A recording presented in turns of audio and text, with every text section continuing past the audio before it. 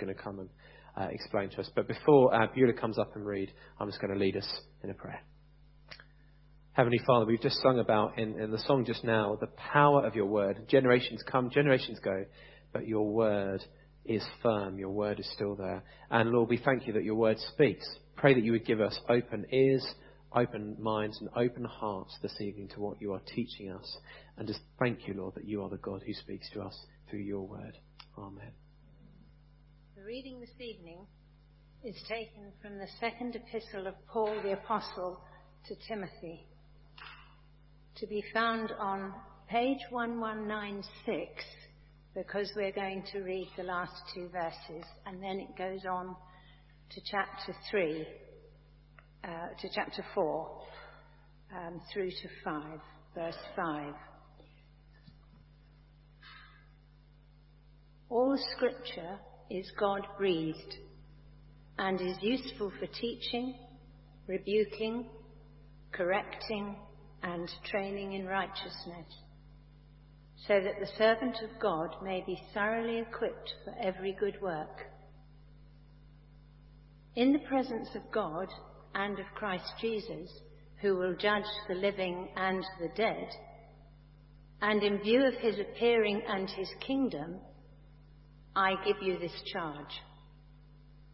Preach the word. Be prepared in season and out of season. Correct, rebuke, and encourage with great patience and careful instruction. For the time will come when people will not put up with sound doctrine. Instead, to suit their own desires, they will gather around them a number of teachers to say what their itching ears want to hear. They will turn their ears away from the truth and turn aside to myths. But you, keep your head in all situations, endure hardship, do the work of an evangelist, discharge all the duties of your ministry. Good evening to you. Good to see you. Please keep that passage open in front of you. This is breathed out by God. So let's pray for ears to hear his voice. Great God, we recognize that for us creatures to hear from the Creator, a mighty thing must happen. But it is possible by the mighty power of your Holy Spirit. So we pray that your Spirit-given word would be heard by us and impact us for good and for the glory of your Son. Amen. A question for particularly the Christians here this evening. Which of the following would concern you more? You receive an aggressive letter in the mail from a non-Christian opposing and threatening you because of your Christian beliefs. Or, in the Sunday services here, we stop having sermons and replace them with group discussions. Which would concern you more? Many today don't care much for preaching. God is not one of them. Take a look with me, chapter 4, verse 1. In the presence of God and of Christ Jesus, who will judge the living and the dead, and in view of his appearing and his kingdom, I give you this charge. Preach the word. Preach the word. Dialogue is good. Dialogue is important. But so is monologue. Preach the word. You see, our world, our country, our neighborhoods, our schools, our churches, though many do not know it or believe it, we are in great need of listening regularly and attentively to the preaching of the Word of God to the preaching of the Bible. Now, you might think I'm biased, okay? But this is not my opinion. And indeed, I primarily believe it because it is here in the Word of God. You see, to preach the Word is, for pastors, a God-given duty. There's nothing casual or inconsequential about this charge, is there? And one of the dangers of the life in which we live is the sort of superficial frivolity about so much of life. By contrast, this is deadly serious.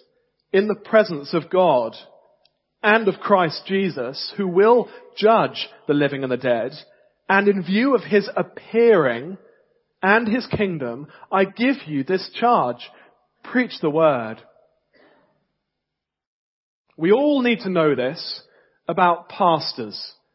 Pastors do their ministry under the watchful eye, not primarily of their church, but of their God. God the Father, of God the Son. You can see that at the beginning of verse 1. And when the Son appears, returns, he will call both the pastor and the people he has served to account. So what must pastors do now in the light of that coming judgment? We must preach the word. It is not optional for your pastor to preach. It is a simple matter of obedience to God. You see, Jesus Christ knows what people need most. People need the word preached to them. And so then the practice of preaching is not a matter of a particular heritage or history. Say, it's what we've always done here at BH, but, they haven't done it elsewhere, and that's okay. It's not done according to the whim or the taste of the pastor or his people. It's not just for a certain type of pastor. Now, the work of a pastor teacher is crystal clear here, isn't it? Is he a priest? A healer? A social activist? A performer on a stage? He is a preacher. God's good news message at the heart of his word, the Bible, of the cross and a resurrection, is glorious. And God will not accept excuses from shepherds of his precious people who keep that gospel quiet. And so preachers are under obligation to preach. I just wonder then, do you realize the importance of preaching? Perhaps you knew it was up there somewhere, but this high. A great Methodist preacher in the early part of the 20th century said, preaching is in the shadows. The world doesn't believe in it. What about you? Could it be said in this early part of the 21st century, preaching is in the shadows, the church does not believe in it? Think about what we learn at school. Some of us are there. We got taught about good morals, care for the environment, human equality, as well as, the 3 R's. But my guess is that none of us have had one mention at school of the priority of preaching for the flourishing of humankind. I mean, the idea is almost laughable. But humanity's maker could not be clearer. For pastors then, preaching the word is a God-given duty. I take it for the rest of us, sitting under the preached word is a God-given priority. But there is such a thing as false teaching or bad preaching. And we discover here what good preaching is. And it's important for us to know so that, what our measuring stick is biblical and not what we might like. This here is the preaching we all need to look for and encourage when we have it. Good preaching is ultimately, it's a straightforward duty. And what I mean by that is that it's not hard to understand what good preaching is about. Beginning of verse 2, preach the word. Paul's just reminded Timothy, we heard it read from verse 16, that all scripture is God-breathed. and is useful for teaching, rebuking, correcting, and training in righteousness, so that the servant of God may be thoroughly equipped for every good work. The pastor teacher then has all they need for ministering to God's people here in this book, the Bible, the Word of God. You see, friends, the Word of God does the work of God by the Spirit of God in the people of God and amongst God's world. So then if somebody was to ask, what is God doing this year? What's he doing amongst us? What's he doing in Hove, and what's he doing in the world? Whatever he is doing through his word, as his word goes out. So what must preachers do? Preach it. And so what must we look for in our sermons? We must look for preachers to show us what is written in this book, the Word of God. Not just show us, but to preach it, to declare the Bible's truths about human sin and God the King and the Saviour, to declare it as the authoritative truth that it is. Now I know that kind of thing is pretty unpopular in our day and age. But let's be clear, the preacher is not here to entertain, to tell jokes, to show video clips for the rest of their lives. The preacher is here to proclaim the Bible, the Word of God. And this means that effective preaching is not mainly related to the particular idiosyncrasies or character or level of ability of any individual preacher. You will find preachers greater ability elsewhere than my church and even here. But so be it. The real issue is that the scriptures are opened. It is that the Word of God creates by the Spirit of God a divine encounter with God Himself, such that the one who preaches the Word then is as it were in the background. What is significant is that the voice of God is heard. And of course, that people are listening. That is what we all need to hear the Word preached. It's of course a central reason why we gather on Sundays. And the rest of verse 2 here speaks about when and how preaching is to happen. In summary, preachers are to preach the Word always and in all ways. So, always. Verse 2, preach the Word, be prepared in season and out of season. There are seasons, and some are more daunting than others. Let me paraphrase what one experienced pastor says. If a pastor stays for any length of time in a pastorate, they'll know cycles.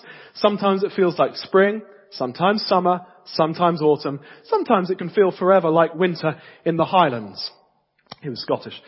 So tempting to give up then, isn't it? To try something different. So tempting for the preacher to do that. But what's a pastor to do in winter? Preach on. Whether I feel like it or not, whether people want to hear it or not, your preachers have just got to keep preaching. When people are hostile and when they're receptive. When they're tuned in and when they're tuned out. When the prospect of Sunday is delightful and when the prospect of Sunday is dreadful. When the church is growing, when the church is dwindling. When I come home from the Sunday service and say to my wife, tomorrow morning I'm going to get a proper job, and she says to me, you're completely unemployable. Stick at what you're doing. In season and out of season. Now, two preachers who understood this were Dick Lucas, an Englishman, and the Australian John Chapman, or Chapo, who died a couple of years ago. Now, Lucas and Chapo were good friends, and they often used to holiday together. And on one holiday in Switzerland, they're in a big cable car with about 20 odd people, but it grinds to a halt halfway up. They're stuck. Chapo pipes up, ladies and gents, it looks like we'll be here a long time. Let's not waste the time. Lucas is probably thinking, good old Chapo, he's going to tell them the gospel. Chapo says, so I'd like to introduce my friend Dick Lucas, who's going to tell you how you can become a Christian. And then Lucas just has to go for it. And isn't that great? Preach the word. Be prepared in season and out of season. And clearly when it comes to our culture, we're out of season. The time is not favourable for the preaching of the word as it has been at other times in the history of this country. Not favourable both with regards to the general scepticism of authority that I referred to earlier. Preaching is reviled, discussion and dialogue are so prized, and my own opinion and so on and so forth.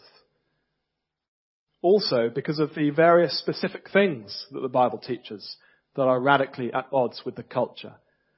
But nonetheless, pastors are commanded to preach the word.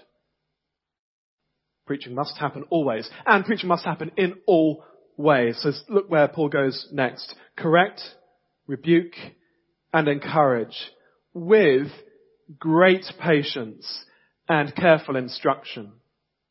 Let's just walk through those. So you know, again, what kind of preaching you ought to be praying for and looking for and so on and so forth. Good preaching involves correction, correcting error with God's truth, the Bible. Good preaching will include rebuking people who are being persistently sinful in whatever area. That's a God-given mandate here in this verse. And good preaching involves encouraging God's people to keep going with Christ. And it's easy for a preacher to actually leave out any of those, to get the balances, major on one and hardly on another. And, particularly the first two, of course, because they want to be popular. Preachers need to have a balance of all three.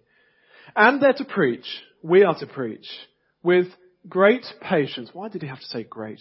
Great patience and careful instruction. So good preachers aren't like, come on, why don't you get it? Come on.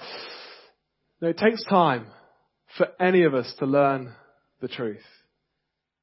I mean, I can hardly believe it, but people won't always pay attention to my preaching. I know it's hard to believe, but then good preachers, patiently, carefully, that they repeat themselves, they return to the same truths again and again. When people don't get it, they don't get frustrated, they wait, they pray that pennies would drop. And so you see, the charge is really quite straightforward. Preach the word.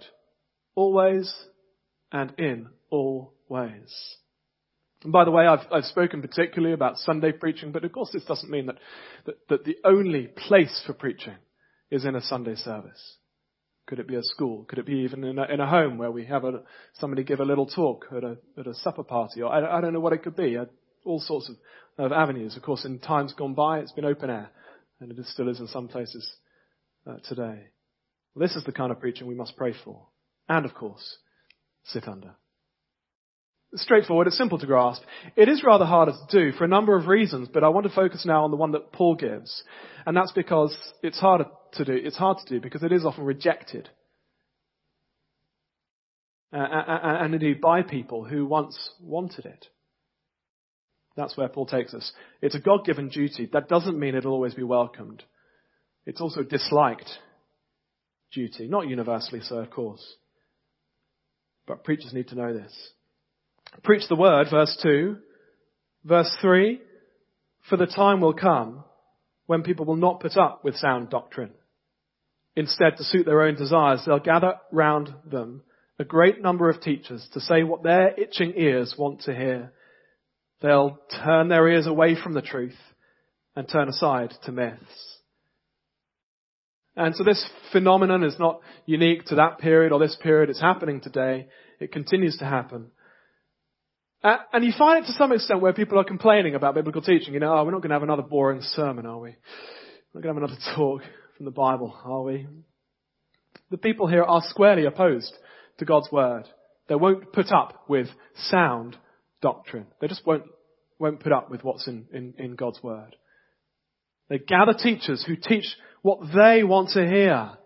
What they want to hear, not what they need to hear. And they turn from the truth, turn aside to myths, to lies about God, about humanity, and so on.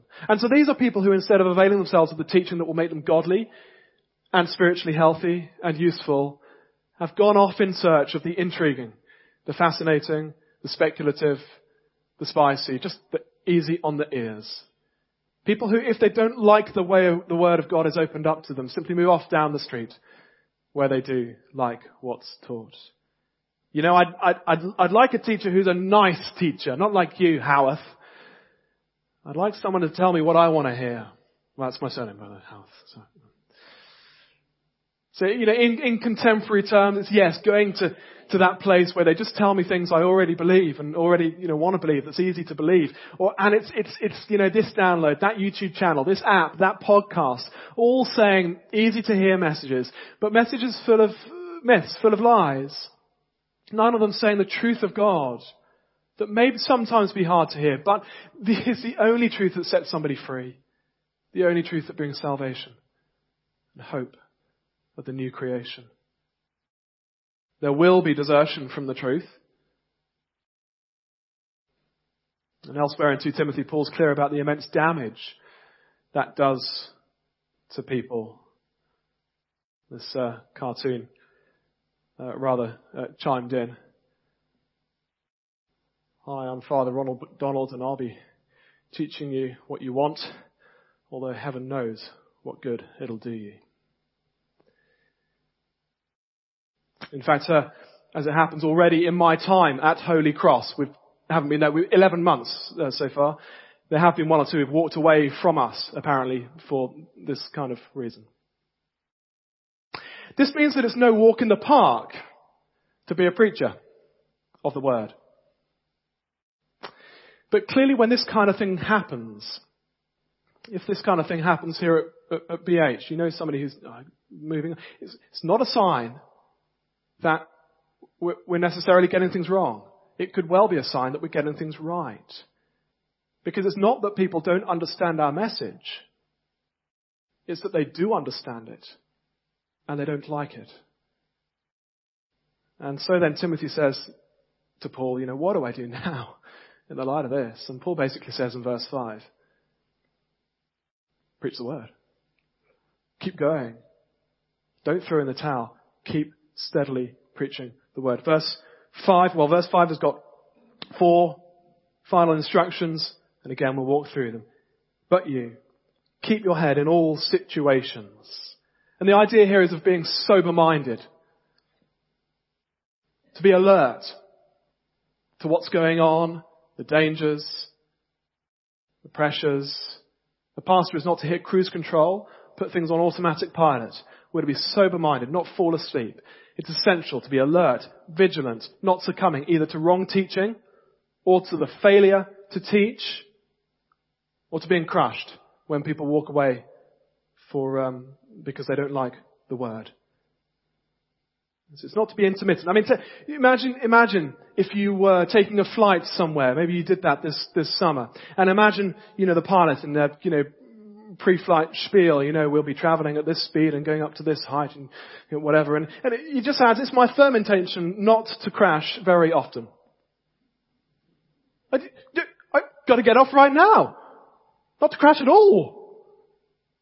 While the pastor, not intermittent attention, sober-minded, keeping their head in all situations. Then endure suffering and do the work of an evangelist. Let's take those together. Now for Paul, that suffering was physical, as it is for many other preachers of the word around the world today. I came across this little passage of a book called Tortured for Christ by Richard Wurmbrand, who was imprisoned for his faith behind the Iron Curtain. He says, it was strictly forbidden to preach to other prisoners. It was understood that whoever was caught doing this received a severe beating. A number of us decided to pay the price for the privilege of preaching. So we accepted the communists' terms. It was a deal. We preached, and they beat us. We were happy preaching. They were happy beating us. So everyone was happy. Whether the suffering is physical or just mental, emotional, it will come to faithful preachers I wonder if you knew that about your preachers. You see, people are chasing around in search of all kinds of gospels to save them. And so says Paul, don't fail to guard and preach the true gospel of God that saves. Some will believe, but there's a cost involved. Preachers do need to be able to declare the Bible's assessment of man as sinful, guilty, responsible, and lost. And how does that go down? If we're prepared to do this in our pulpits and personally, winsomely, kindly, but unequivocally say this, to declare, to discuss man's condition as a sinner before God, it will come at a cost. Nevertheless, Paul says, keep at it. Endure suffering. Do the work of an evangelist. And as a great final summary phrase here, the end of verse 5, he says, discharge all the duties of your ministry. In other words, finish the job God has given you. It means pursuing faithfulness and fruitfulness, not numbers and notoriety. This means fulfilling the ministry you've received, not the one you wish you had. It means persistently preaching the word for as long as you're leading those people. Now we are, I think, sorely in need of being convinced, as the climate around us is so against this, that the regular preaching of the Bible is the driving force that shapes authentic Christians and churches and brings people to Christ, to the glory of God. So let's just take a historical perspective. These are the words of a man called H.C. Brown Jr. Whenever Christianity makes substantial progress, great preaching has led the way. In the history of Christianity, there have been 5 great centuries of growth and development. These same 5 periods are the 5 centuries of preaching. The first with the apostles, the 4th with Chrysostom and Augustine, the 13th with Francis of Assisi and Dominic, the 16th with Luther and Calvin, the 19th with Spurgeon and Maclaren. Contrariwise, whenever preaching has declined, Christianity has become stagnant. The Dark Ages in the 14th, 15th centuries, and in the 17th and 18th centuries, in most countries, preaching was weak and defective. You see, friends, God's word is ultra powerful. The preaching of the word, then, has a special place in God's plan to grow his kingdom. Therefore, whatever the needs and problems in a church, the preaching of the word is crucial to making and keeping and growing a healthy church. Now, where does this leave us? Clearly, this was primarily a message for Timothy, the pastor. And so for our preachers, keep faithfully preaching the word, whatever the response. But for the rest of the church, a couple things as we end. Prayerfully support ministers who keep preaching the word. Do you see how important it is that this happens? And yet how much pressure there is not to do it? How will you ensure that praying for your pastors is a regular part of your life? It'll be a really important thing, an encouraging thing to do for your pastors. And then finally, prioritize being with your church to listen humbly to the preached word. It's got to be the case, isn't it? If preaching of the word is this important, and by the way, some people think that this instruction at the beginning of verse 2, preach the word, is the, as it were, mountaintop instruction of the whole of 2 Timothy. And I can totally see that. If it's this important, then what have we got to do? Well, we've got to sit under the preached word, haven't we? And friends, clearly God wants his people hearing preaching live, in real time. And hearing it from those God has set apart to shepherd his people. I take it there's a special power in that, which means that listening to even the best preaching online is no substitute for habitually listening live to our own pastors. Now, I don't know about you guys, but I wonder if we need to talk about church attendance. Christians often miss church. Christians often give many reasons not to be at church. But God in his word gives us many reasons to not miss church. And here is one. We encounter the living God in his word in a special way as his word is preached. And so it's one reason why, if you're smart, You'll make church the immovable thing in your weekend, every weekend. The thing around which everything else must fit. Now, clearly there must be exceptions to that rule, but let's learn the difference between a necessary absence and an unnecessary absence. Here's a word for youngsters who live with Christian parents. It's what a Christian I heard recently said as he reflected on this passage. He said, "How I thank God at this point in my life for parents who ignored all my stupid boyhood rebellion and said, I know you think this and that, but you'll be in church with us. And yes, you'll be in church again with us and again with us." And he thanks God now for that. He knows how much more important being there to hear God's word preached was than really anything else he could have been doing and he might have wanted to do. Maybe you can think of friends who are sporadically at church and really don't need to be. Do step in. Help them. Think about that. Think about how they could be here more often to hear the word of God. And clearly it is an incredible service to this church if you bring children, friends, children of your parents to church. Both Christians and non-Christians, to hear the word of God preached. But just as we end, of course, being here is one thing. Listening is another. And so just 3 quotes that might lead us in the right direction. Søren Kierkegaard said, "People have an idea that the preacher is an actor on a stage, and they are the critics, blaming or praising him. What they don't know is that they are the actors on the stage. He, the preacher, is merely the prompter, standing in the wings, reminding them of their lost lines." A lady with an extraordinary name, Rosaria Champagne Butterfield, also has an extraordinary testimony of how she became a Christian. She used to be a lesbian academic. She was converted to Christ. And she said this, "I came to believe that my job was not to receive and critique a sermon, but to dig into it, to seize its power, to participate with its message, and to steal its fruit."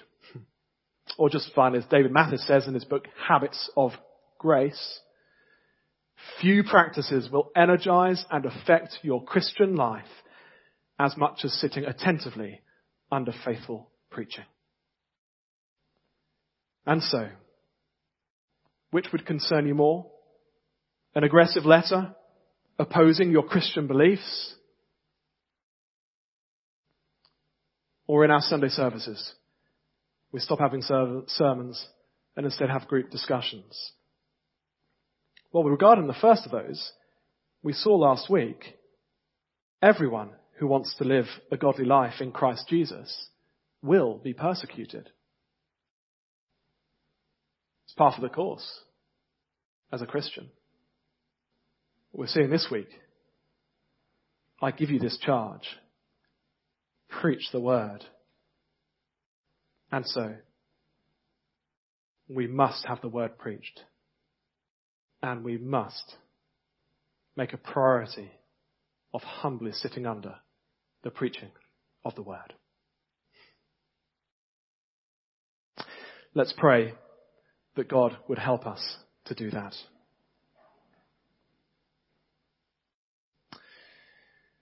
Great and mighty God, your word comes to us not as an opinion to be debated, but as truth to be accepted, believed, and trusted. And so, Heavenly Father, we pray that we would love the preaching of your authoritative, freeing word. Please uphold our preachers. Please help them to persevere in this important, glorious, but strenuous task. Please help us, we pray, to be committed to preaching of the word. For the glory of the Lord Jesus in the church and in the world, we pray. Amen.